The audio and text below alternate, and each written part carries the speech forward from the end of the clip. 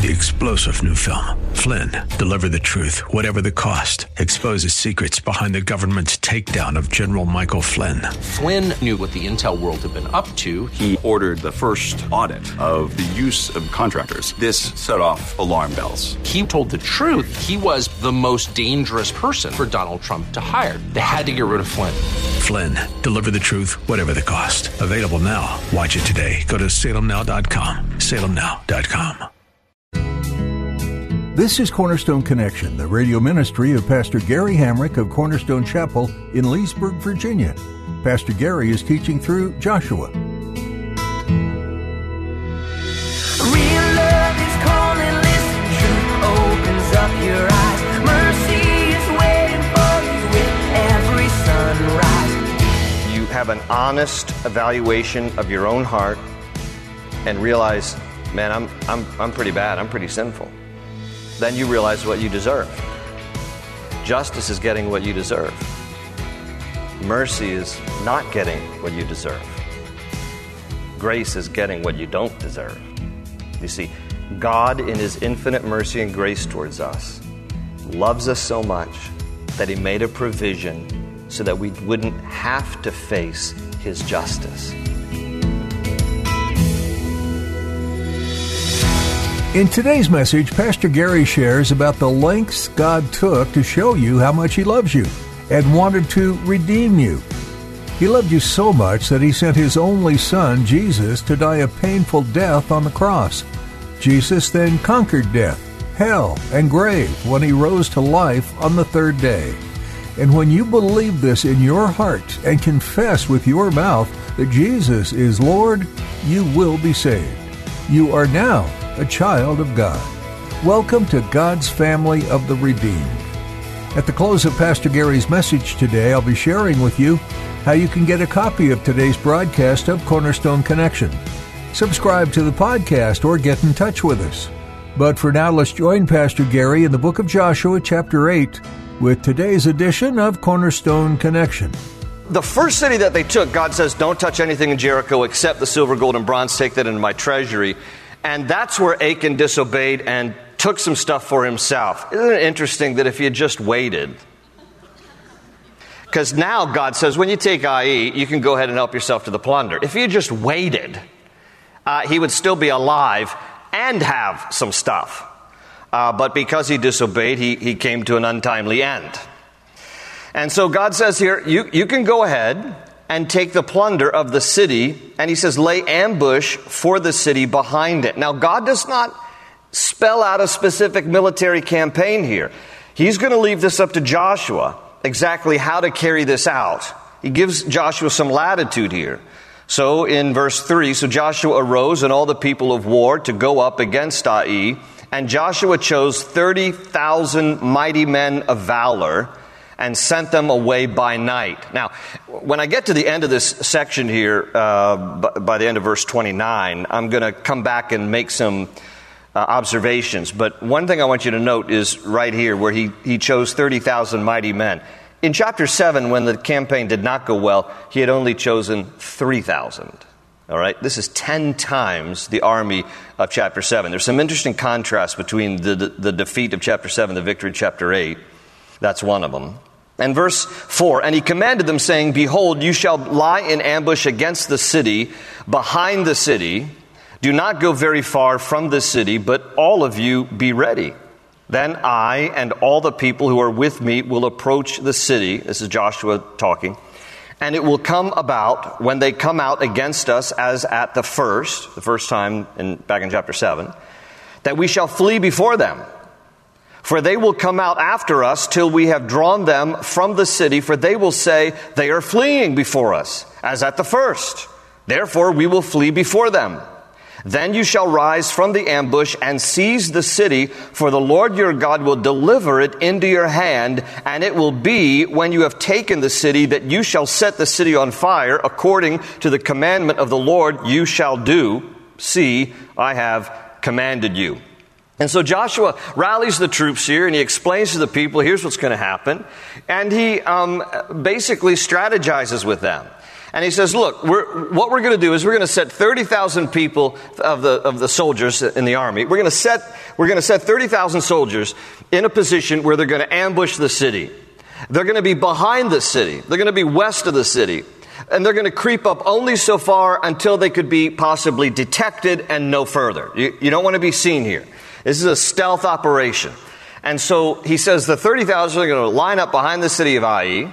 And he says, meanwhile, I'm going to take some other people, and I'm going to go in front of the city, and I'm going to pretend like we are the army advancing against the city. And when the people of Ai see us approaching from the north, they're going to come pursue us. When they pursue us, we're going to run, and the chase is on. And when they pursue us, because they think that we're the army, then the 30,000 who are lying in ambush go into the city and take it. And here's what happens. Verse 9. Joshua therefore sent them out, and they went to lie in ambush and stayed between Bethel and Ai, on the west side of Ai. But Joshua lodged that night among the people. And then Joshua rose up early in the morning and mustered the people, and went up, he and the elders of Israel, before the people to Ai. And all the people of war who were with him went up and drew near. And they came before the city and camped on the north side of Ai. Now a valley lay between them and Ai. So he took about 5,000 men and set them in ambush between Bethel and Ai on the west side of the city. And when they had set the people, all the army that was on the north of the city and its rear guard on the west of the city, Joshua went that night into the midst of the valley. Now it happened, when the king of Ai saw it, that the men of the city hurried and rose early and went out against Israel to battle, he and all his people, at an appointed place before the plain. But he did not know that there was an ambush against him behind the city. Okay? So this is how it's working. Joshua's got some troops on the north of the city, some troops lying in ambush on the west of the city. He's got the front and the rear. And the king of Ai looks out, sees Joshua and this semblance of an army, and says, they're here to attack us. Let's go attack them. And they're going to pursue the Israelites. And so he says in verse 15, and Joshua and all Israel made as if they were beaten before them and fled by the way of the wilderness. So all the people who were in Ai were called together to pursue them. And they pursued Joshua and were drawn away from the city.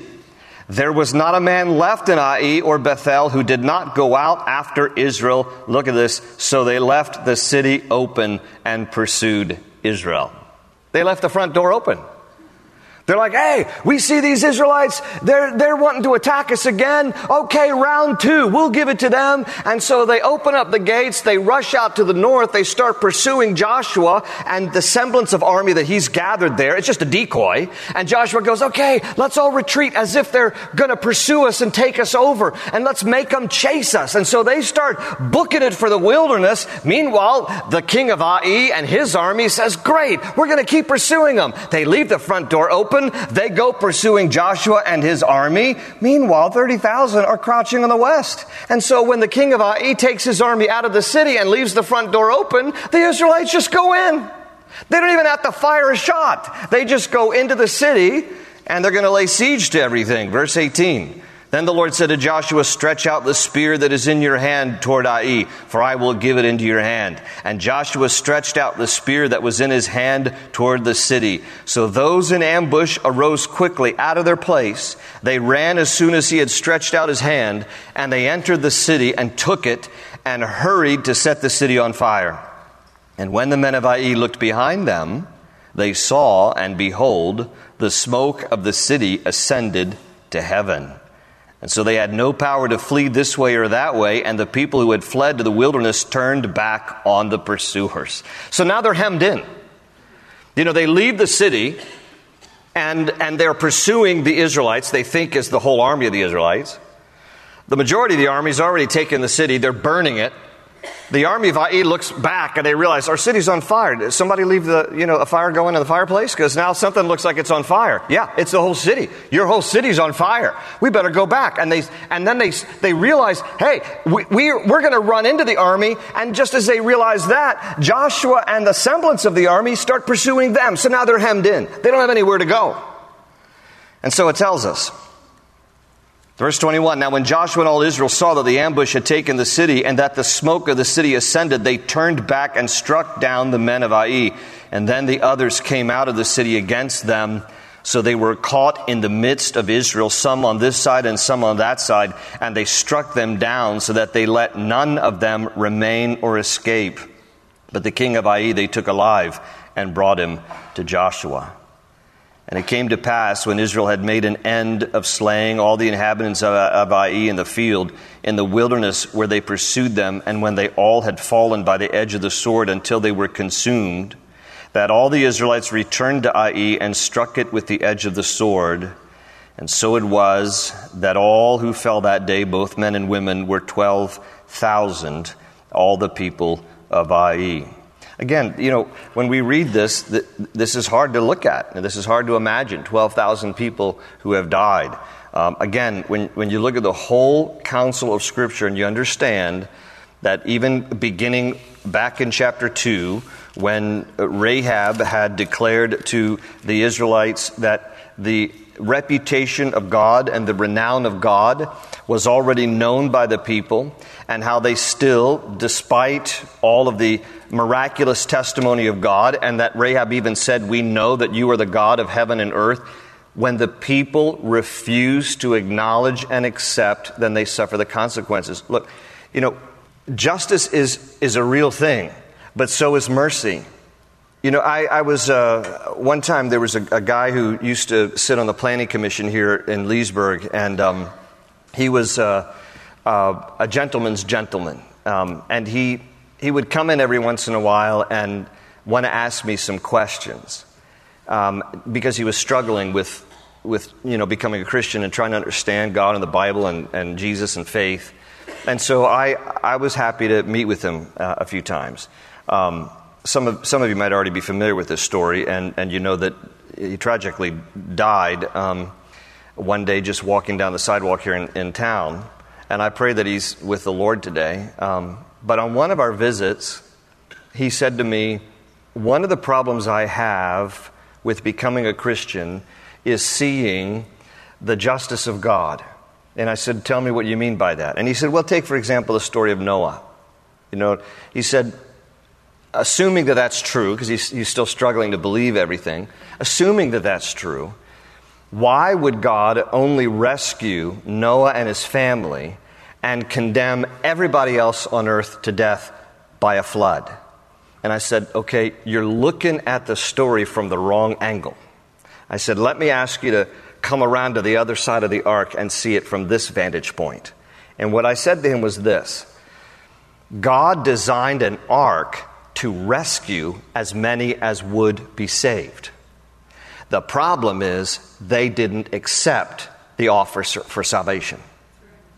So when you look at it from one angle and you think, how could God condemn all these people and only rescue 8? Well, there's another angle to that. It is, how could all these people deny the one way to be rescued? But they did. And they suffered the consequence for it.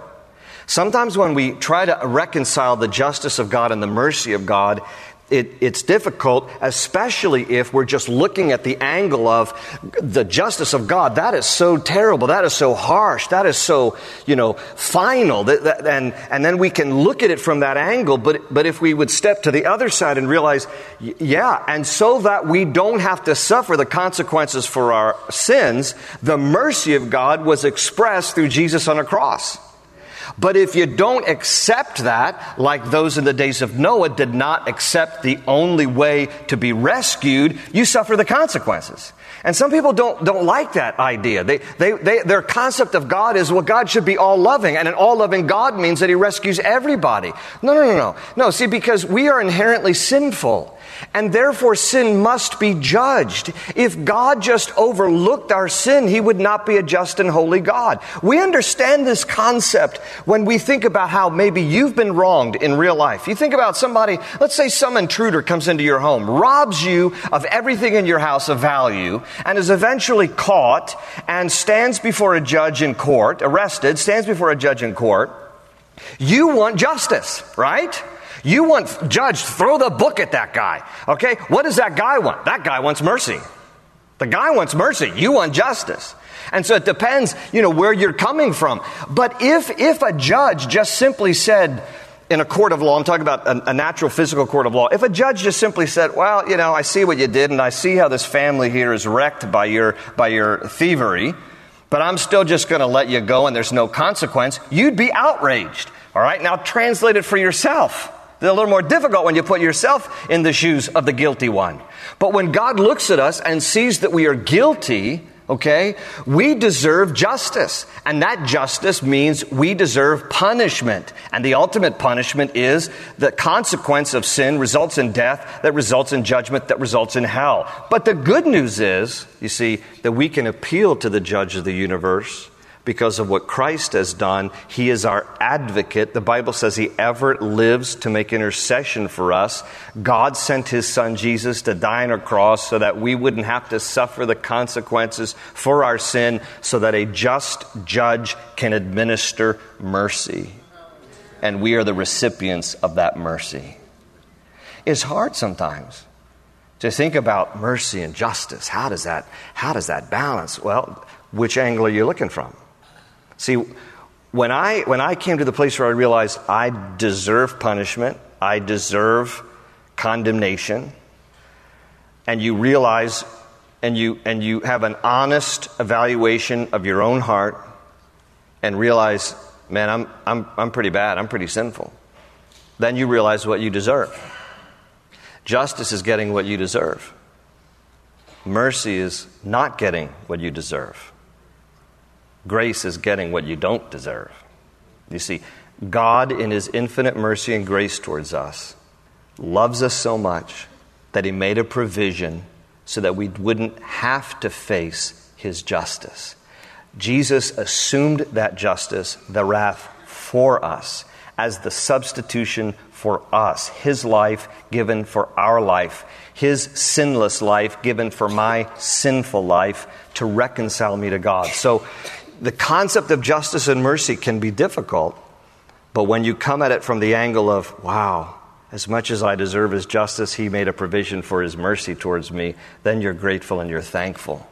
And so we see here, this justice that is executed against people who had the opportunity to turn, as Rahab did, from among the people of Jericho, and to turn to the Lord.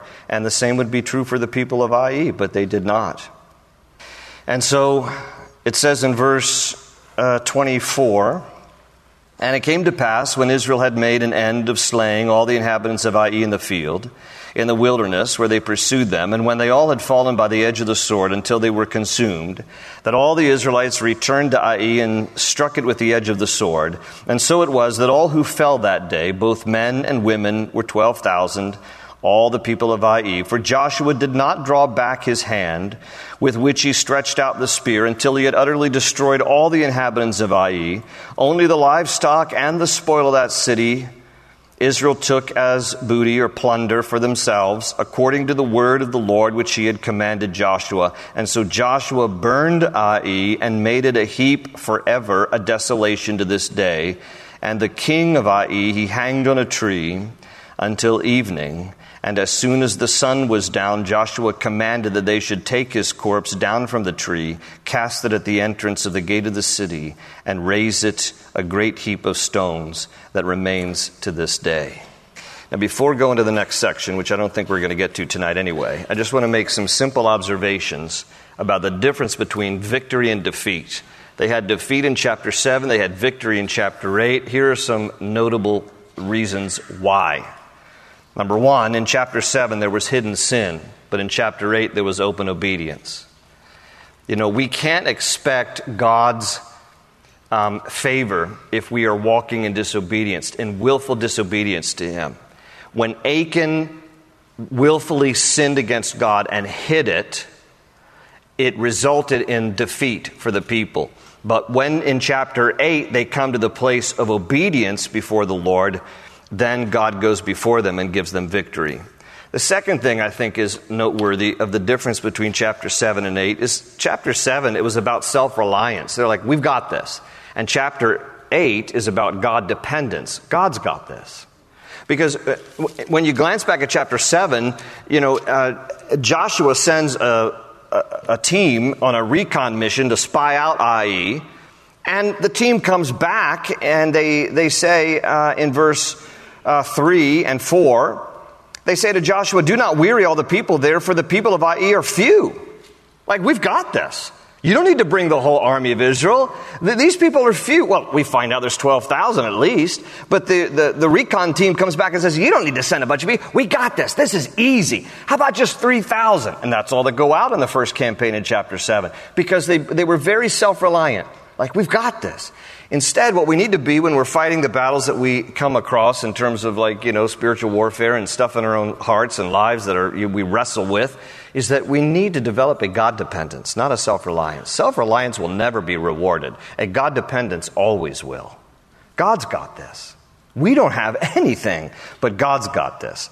The other thing that I see here that is noteworthy, number 3, is that in chapter 7, they took the enemy casually. In chapter 8, they took the enemy seriously. There was no strategy in chapter 7. In chapter 8, there's all of this strategic planning where Joshua says, okay, we're going to take 30,000, we're going to set them as an ambush here on the west side, and then on the north side, I'm going to take 5,000 others, and we're going to, hem them in from the front and from the back, and we're going to, they were more strategically focused. And when it comes to the enemy of our souls, gang, listen, we can't get lazy or casual about how much he wants to rip us off. The thief comes but to steal, kill, and destroy. Jesus said, but I've come that you might have life and have it more abundantly. And if we take our spiritual warfares and our battles casually, the enemy will eat our lunch. But if we are vigilant and we realize, man, the enemy, like Peter wrote in his epistle, the enemy prowls around like a roaring lion looking for someone to devour. Well, how do you relate to a roaring lion? I hope not casually. The roaring lion is out to attack you and destroy you, your marriage, your kids, your family, everything about you. And so we have to be vigilant in this and realize, well, we can't get casual about this. We have to be serious about this. We have to be prayed up. We have to ask other people to help pray for us, because the enemy of our souls is one who is continually waging war against us. He is relentless. Good news is, greater is he, Jesus, in you than he that is in the world. And we need to constantly be reminded of this, that no weapon forged against me shall prosper. God's got this. He's in charge. He's going to fight for me. I rely on him and not on myself. And then the fourth thing, the last point I just wanted to make about all of this, is that in chapter 7, they experienced God's anger. In chapter 8, they experienced his favor. The way chapter 7 begins is this. But the children of Israel committed a trespass regarding the accused things, for Achan, the son of Carmi, the son of Zabdi, the son of Zerah, of the tribe of Judah, took of the accursed things. So the anger of the Lord burned against the children of Israel. But chapter 8 begins, now the Lord said to Joshua, do not be afraid nor be dismayed. Chapter 7 begins with the full-on anger of God, because God knows what was going on in the camp. Chapter 8 begins with his encouragement. Don't be dismayed. Don't be afraid. I'm with you. And so when we fight our challenges and our battles, let's be careful in this sense to always honor the Lord, be obedient to him, trust him, take our enemies seriously, lean on the Lord, and watch his favor and his encouragement, even in the times when we feel like we don't have anything left in terms of our strength, and watch God pour out his favor and his grace. Open ocean, jump in and you'll find the cornerstone's your connection. Run towards your new life. That's all we have for today's edition of Cornerstone Connection. If you'd like to listen to this message in the book of Joshua again, or if you'd like to explore other messages from Pastor Gary, just visit our website, cornerstoneconnection.cc. Under the Teachings option, you can download our mobile app to stay connected with God's Word everywhere you go. While you're there, you'll notice our companion resources. These digital study guides give you some additional insight into some of the studies Pastor Gary has done. They are completely free for you to use. If this ministry continues to be a blessing to you and you want to listen to more teachings, subscribe to our podcast on Spotify so you never miss another message. Cornerstone Connection is a ministry out of Cornerstone Chapel in Leesburg, Virginia. If you're in the area, we'd love to meet you in person, so come visit us. You'll find service times and more information about Cornerstone Chapel at cornerstoneconnection.cc. With that, our time with you has come to an end for today, so put a marker in your Bible right there in Joshua, and we'll plan to study the Word again next time. Thanks so much for listening to Cornerstone Connection.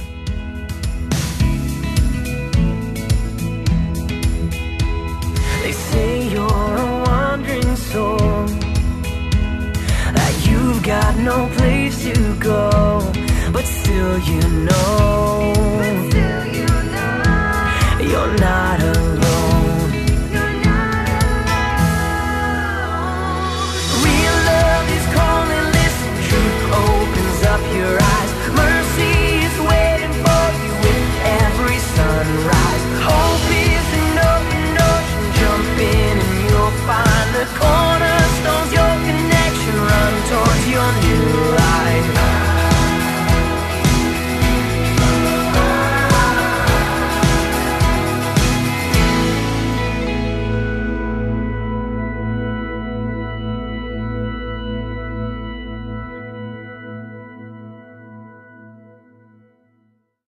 Three-star General Michael J. Flynn, head of the Pentagon Intelligence Agency, knew all the government's dirty secrets. He was one of the most respected generals in the military. Flynn knew what the intel world had been up to. He understood its funding. He ordered the first audit of the use of contractors. This set off alarm bells.